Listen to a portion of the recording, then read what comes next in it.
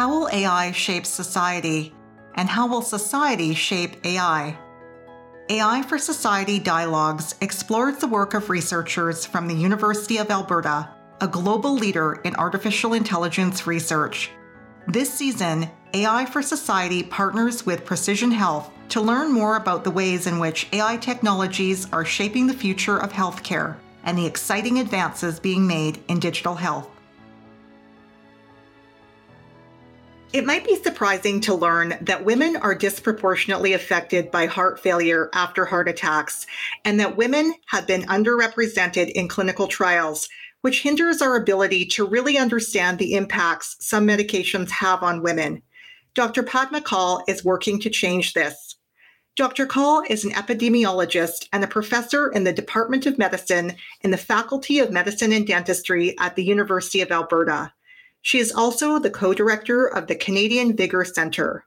She holds the Canadian Institutes of Health Research Sex and Gender Science Chair in Diabetes and the Heart and Stroke Chair in Cardiovascular Research, and she joins me today on AI for Society Dialogues. Dr. Kaul, welcome to the podcast.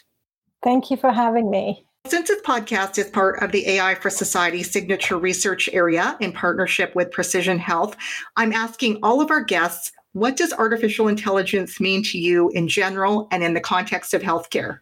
Well, that's a great question. From an epidemiology perspective, I think for me, artificial intelligence is a tool that we would use to monitor the health of a population for surveillance purposes and to provide better clinical decision-making tools to our clinical colleagues who are in the trenches looking after patients. Well, you're a busy working mom with kids, and I've just met your rambunctious golden retriever. Tell me about some of the challenges that brings to your life and your work.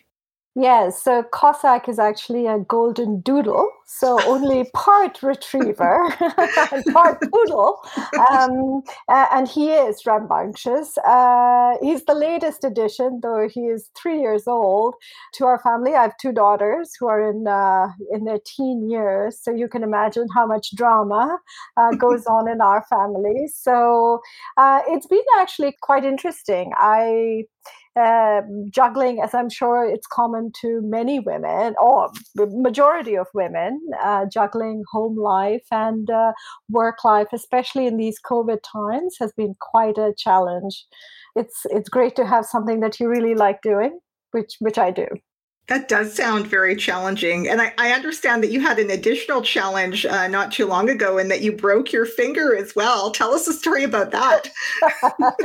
Well, therein lies a whole story. How much time have you got? As my colleagues have, all my colleagues who are going to listen to this podcast are going to roll their eyes because I have milked this event for their sympathy for a long time. But actually, I broke my finger because of the dog. He was walking, saw another dog and decided to take my finger. It was wrapped around his leash and it broke. And it's been a couple of years, but it still hurts. So, the things you do for your dogs. So I love these personal stories. It really kind of gives us a sense of who the person is behind the research. We are going to talk about the research. But first, let's talk a bit about how you even got into this area. So you're an epidemiologist, and I feel like in the last year or so, we've all become a little bit more familiar with what is an epidemiologist.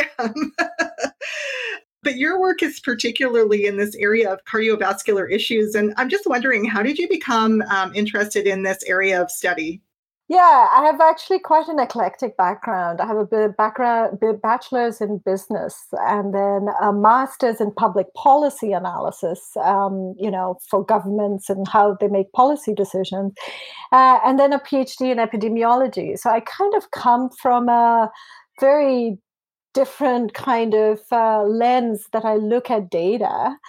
I started in the States working for a consortium of academic medical centers who wanted to benchmark performance, how they were doing in treating their patients.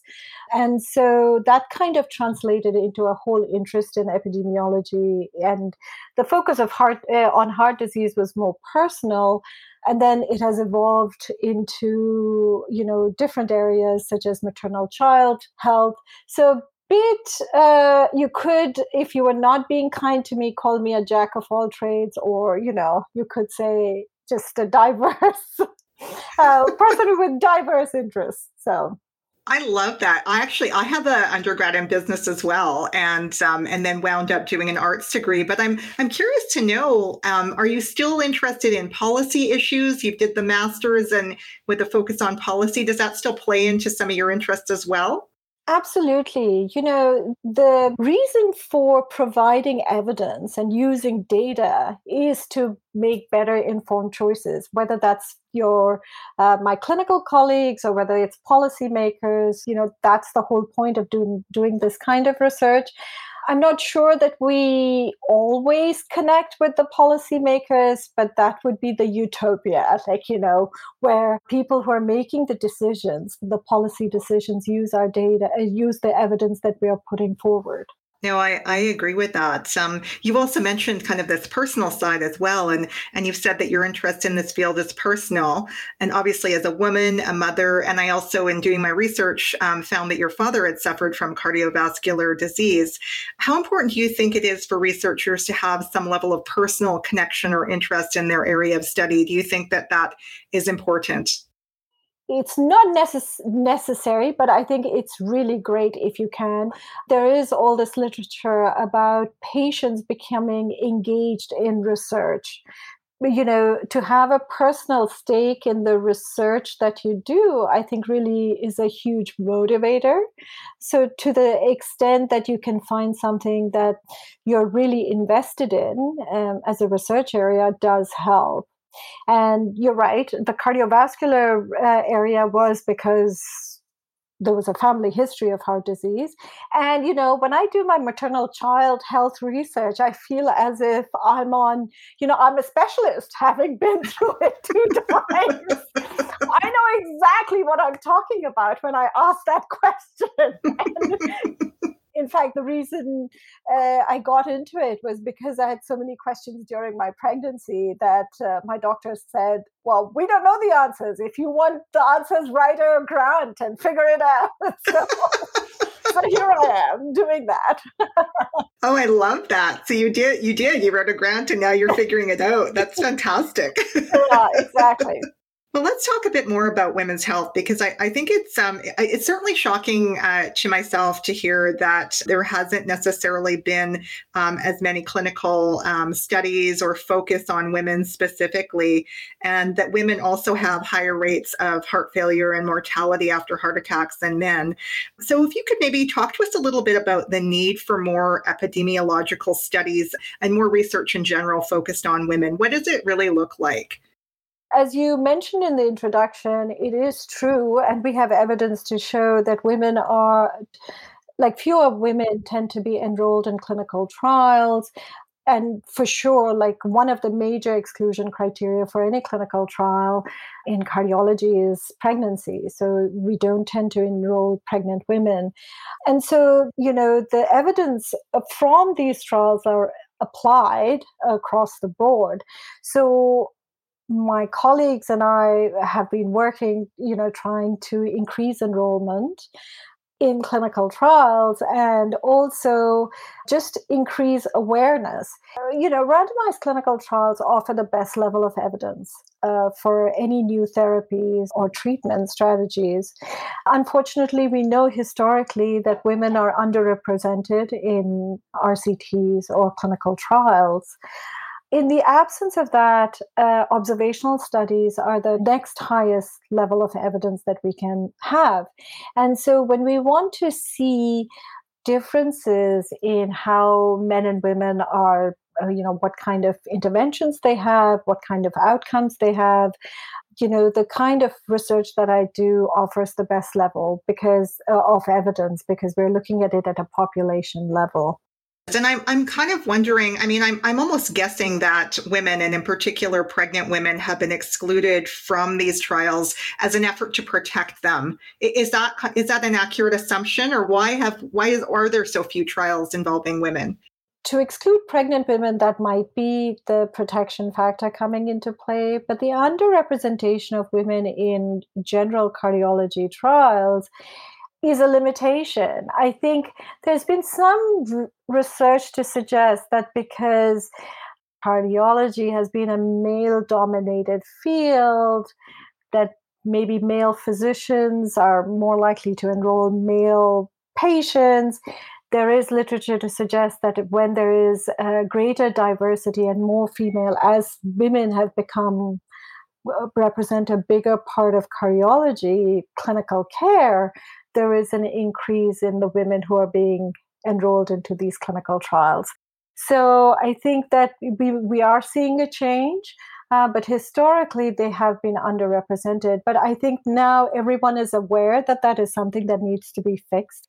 And I think more recent trials are trying their best to enroll an equal number, or at least in terms of the prevalence of the disease. So it is true that men have a higher proportion of patients with cardiovascular disease are men. So there will be some of that, but so that there's not a great imbalance in recruitment.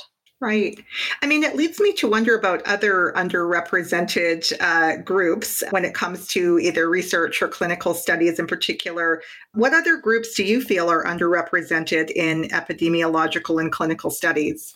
In the kind of epi studies that I do, we take all comers. And in fact, we want to account for all segments of society. But if you look at prospective trials or studies that enroll, there may be a challenge to recruit from rural patients or certain ethnic communities, or racial groups. So those are all the challenges. But the good thing is that we're all aware of these, and we are actively trying to make sure that we make the extra effort to enroll patients from these specific segments of the population. Yeah, no, it's great that there's a lot more awareness now of all of these issues. I'm wondering about just maybe even understanding the difference between an epidemiological study and a clinical study. If you could just briefly explain what the differences are between those two things. I mean, generally like a randomized clinical trial, which is an experiment that you set up where we are trying to examine the impact of a certain therapy or a treatment or an intervention. And in order to to see the effect of that treatment, you randomize patients into two groups. Preferably they're blinded to treatment, so both think that they're getting the treatment and or they're being treated exactly identically, and then you see the effect in the two groups, and then you can say that this is as a result of the treatment that you have that is different between the two groups. So the randomization works to ensure that you're comparing apples to apples, not only in the things that you observe and you measure, but also things that you have not measured, so because it's just a random assignment of treatment groups. So that's what I call when I say it's a randomized clinical trial. When I talk about an epidemiological study, I mean, you can use any kinds of data for epidemiology. Within a clinical trial, you can look at the associations, the epidemiology of a disease. But when I'm talking about epidemiological studies that I do, it is population health, population based. So, for example, some of our studies are on all patients with a certain kind of cardiovascular disease. So, say heart failure in Alberta. And this would, then they're not select populations. These are everyone. And it's a much broader study design. And you can have these epi studies that are prospective in nature, or you can do retrospective. That is very helpful. And I think for those of us who are not familiar with how medical research is conducted, it really just helps set the stage for understanding the differences. I do want to talk a bit more about some work that you're involved with, a multi-province study that will look at the impacts of prescription drugs on pregnancy, both the mothers and children. Specifically, can you tell us a little bit more about that study and what kind of data you're looking at? Yes. So this is a really exciting study. But can I ask you whether you realize, if I asked you to guess, what proportion of women who are pregnant end up taking a prescription medication during their pregnancy? What would be your guess? Oh my, that's a very challenging question. I'm going to say I'm going to guess a fairly low number. I'm going to say 15%. Don't you think that's what I would have guessed before we started looking at the data? But here's the interesting point. We have found that over two-thirds of the women who are pregnant end up taking a prescription medication during pregnancy. Really? And, you would say, but isn't the general consensus try not to take any drugs? Just historically, that's what it's been dinned into our heads. Yeah. One of the reasons, and I was really surprised to find this as well, but one of the reasons I think is because, well, women are getting older, they're delaying childbirth, and as a result, many of them may have pre-existing conditions before pregnancy for which they are taking medications. So that's part of the reason. The other part of the reason is, the first trimester, many of the women may not even realize that they're pregnant and therefore take some prescription medication not knowing that they're pregnant. But this is a bigger challenge than I thought it was. Like, it's more prevalent than I thought it was. So what we're doing as part of this CAMCO study, so that's called the Canadian Mother and Child Cohort Study, we're bringing in multiple provinces in Canada to bringing together pregnancy birth cohorts from these provinces. And we're going to look at the exposure of prescription medications during pregnancy on the long-term health of the mother as well as of the baby. That sounds amazing. When you say long term, can you paint a picture of how long term are we talking? Is this like 5, 10 years? Yeah. The thing is, the average age of women who are pregnant in Alberta, when we look over the last few decades, it's about 26, 27 years. So these are young women. But the cohorts we are creating are historical. So, for example, I think Quebec has the oldest cohort that starts, that may be over 20 years old. So, like starting in the late 90s, early 2000s, when their cohort has started. In Alberta, we can link the mothers and babies starting in, say, 2005. And we're following them up, so we'll have 15 years of follow-up. So median about 10 to 12 years, some younger cohorts, some older. So quite a long time. And the plan is to build this foundation for this research so that it can continue into the future. So we set up the infrastructure, and then I'm hoping that the next generation of researchers will continue this research and have this resource. I'm actually very curious about how these long-term studies are actually conducted, and also who the team of people are that you're working with, because it's multi-province, but also over such a long period of time. So I'm just trying to imagine the group of people involved in doing that work. Can you paint a bit of a picture about how these studies work? I'll talk first about the provincial collaborators, and we collaborate extensively with Alberta Health, the Ministry of Health, and Alberta Health Services, the provider of services. And that's to give us So they are the custodians of the data that we will use. So Alberta Health, as the Ministry of Health, has the health records, the population health records. And so what we have done is requested those data, and they release to us after de-identifying the patient data. So what I mean is that from these data, we cannot identify a patient like Mrs. X. We cannot identify her.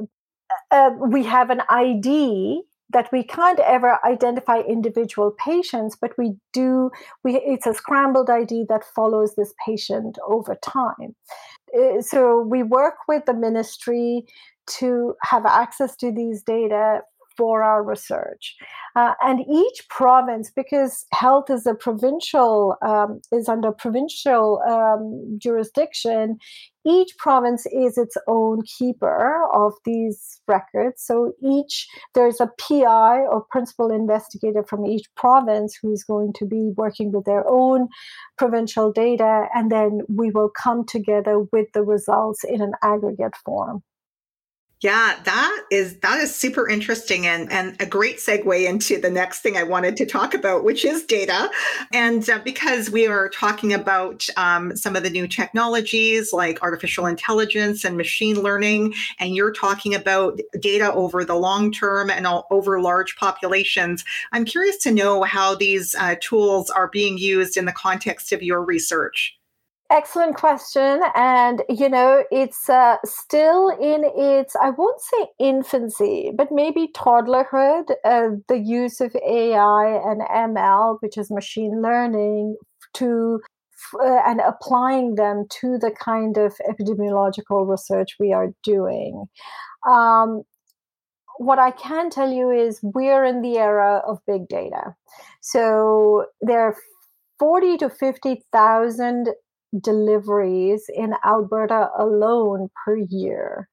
By the time you add in information about their hospitalizations, what kind of lab tests, pregnant women are the most studied. Like, remember, you have to take so many lab tests and so many visits to the doctor, et cetera, et cetera. So there are so many data points that are collected during pregnancy. And then when we follow pregnant women downstream and also follow the babies, we're collecting massive amounts of data on these patients. So traditionally, we've used standard statistical techniques, but those require us to kind of simplify the data for analyses. But we're hoping that through machine learning, we can employ these new techniques and kind of see whether the machines recognize some patterns that we have missed. So that's the kind of work we're doing in the pregnancy birth area. But on the cardiovascular end, there's really exciting stuff because we're using traditional diagnostic tools like ECGs, the electrocardiogram, that is collected on most patients who walk through an emergency department or a hospital in the province, and we're trying to see whether what information it can provide with respect to the diagnosis and prognosis of cardiovascular disease. Very interesting. I like your characterization of AI and ML being in the toddler phase. I think that's a really interesting way of thinking about it. And I'm kind of wondering about who is actually doing this machine learning work. Do you work with computer scientists on your team? Do you have a collaboration? Are you doing some of this? What does that look like on kind of a daily basis for you? So my role is entirely as a bridge among specialists. So I have clinical colleagues who give me advice on what they experience and what kind of questions they face in practice. And I have data scientists, colleagues who are computer scientists who work with the data and the machine learning. Of course, we have a team of biostatisticians who know the data backwards and forwards. And really, it's exciting to be a part of this team that it's like that old cartoon of the elephant and everyone seeing a different aspect, but it's really kind of interesting to bring them all together and work towards, trying to answer the important questions that would, really help. What we hope for is help in clinical practice. So yes, to answer the short answer to your question is yes, we have data scientists on our team, we have biostatisticians on our team, we have clinical, clinicians on our team, and we work with all of them. That's really interesting just to hear you describe the team and the people I'm talking to this season on the podcast as we explore the intersection of AI and medicine. It's becoming more and more prevalent, I think, to have these very interdisciplinary teams so that we can take advantage of some of these great tools and apply them to the domains at hand. So yeah, it's interesting to hear you talk about your team. You also talked about the responsible collection and use of data, how you take care to anonymize data and use data in an aggregate.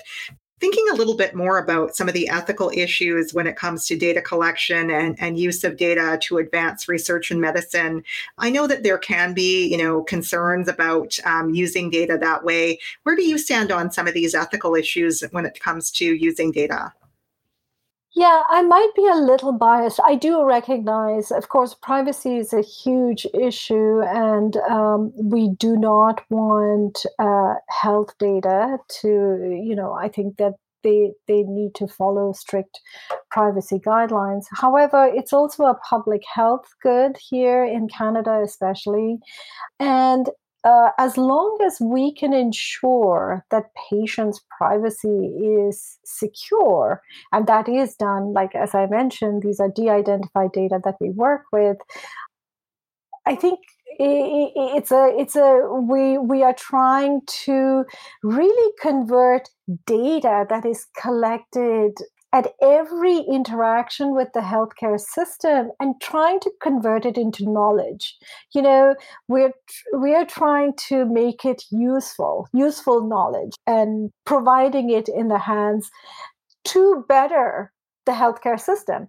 I'm sure you've heard this phrase of a learning healthcare system, where we can take the data that the healthcare system is generating and kind of synthesizing it and providing it back to the people who can use it most efficiently.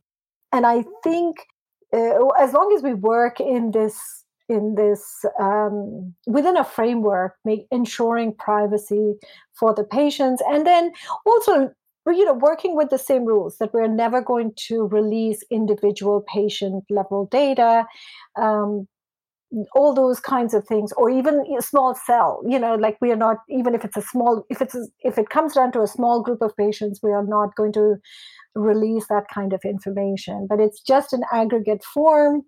The data don't travel. They're not released to anyone outside of Alberta. They're in a secure platform. So all our data are on secure servers in the University of Alberta behind secure firewalls.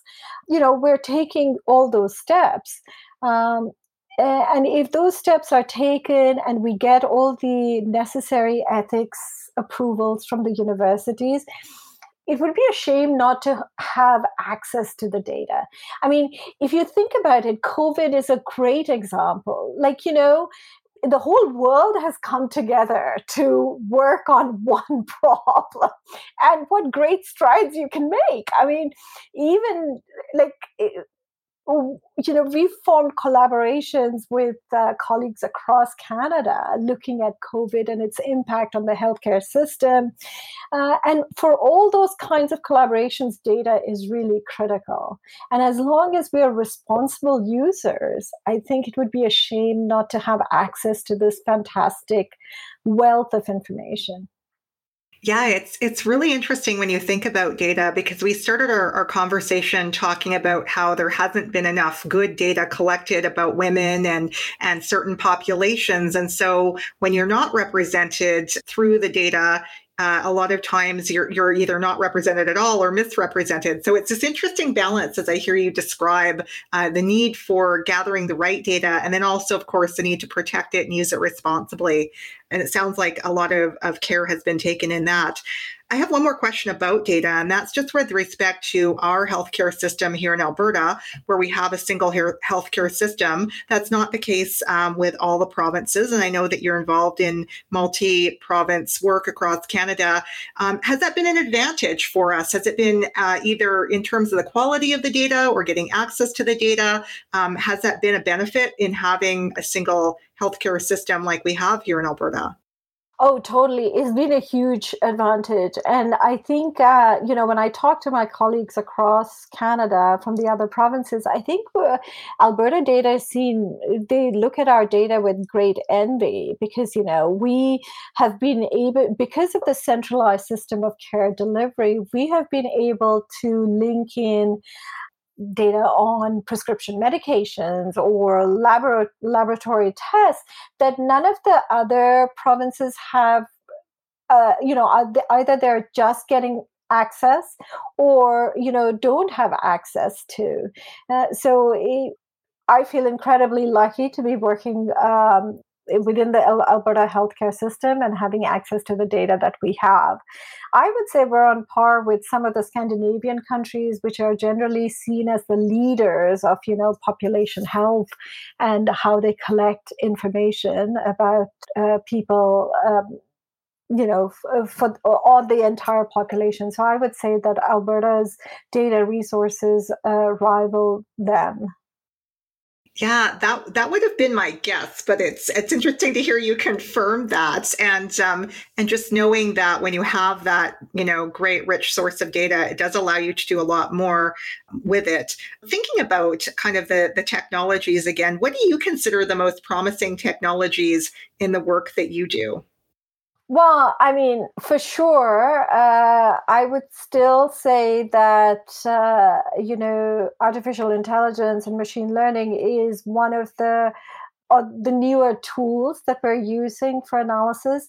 The jury is still out in the field that I'm in. And so we are as to what incremental value these tools will provide.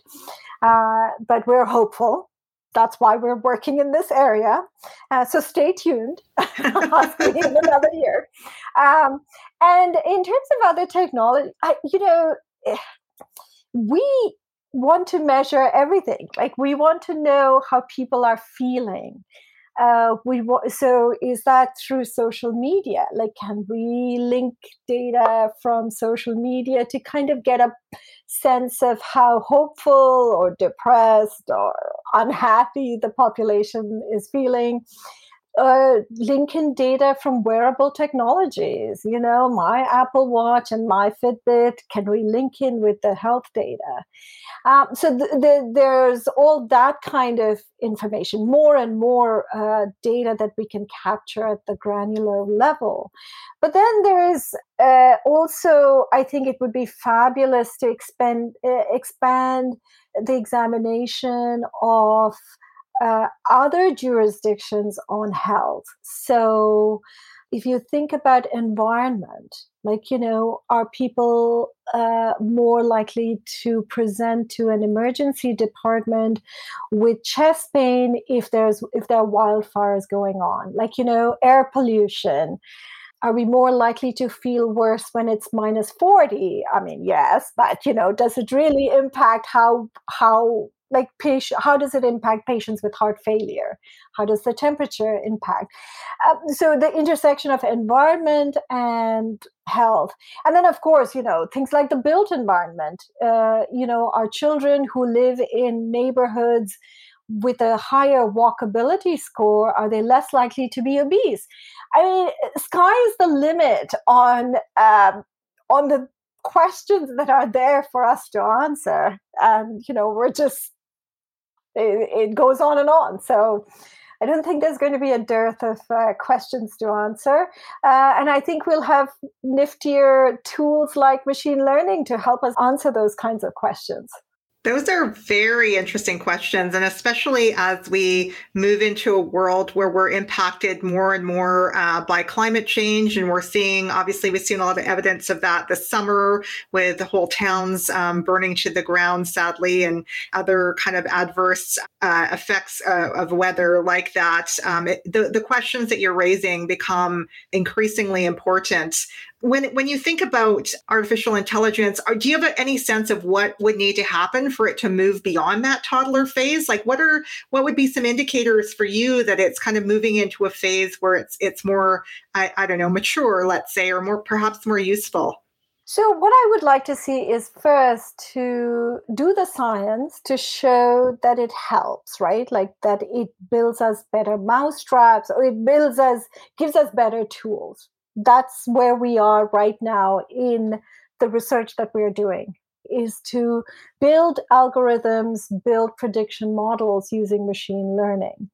What the next step I see is, once we have those, is to then do implementation science, is to say, okay, give these tools to people in practice, and then measure whether that improves, or are the tools that we are building effective. So I see that as the next big phase of where we are. And once we can demonstrate that consistently, I think that's when you're going to get buy-in. Yeah. I think we're all at the point where we think this is a good idea. We just need to be convinced. And I think we're there. We're hopefully getting there. Yeah. Yeah, that totally makes sense to me. We're just about to wrap up. This has been a fascinating conversation. My last question is, what's on the horizon for you? What do you have planned next? Women and heart disease continue to be my biggest focus.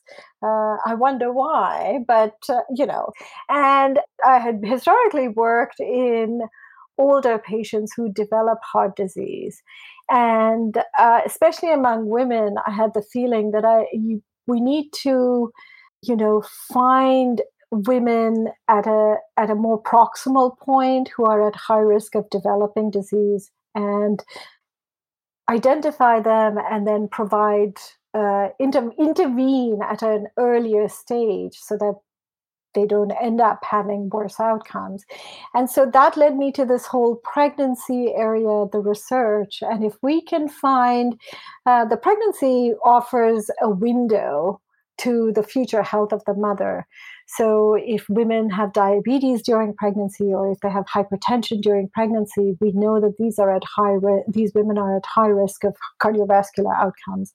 So I want to do more research into that to see how we can identify these high-risk women and what interventions we can develop so that we can prevent downstream complications.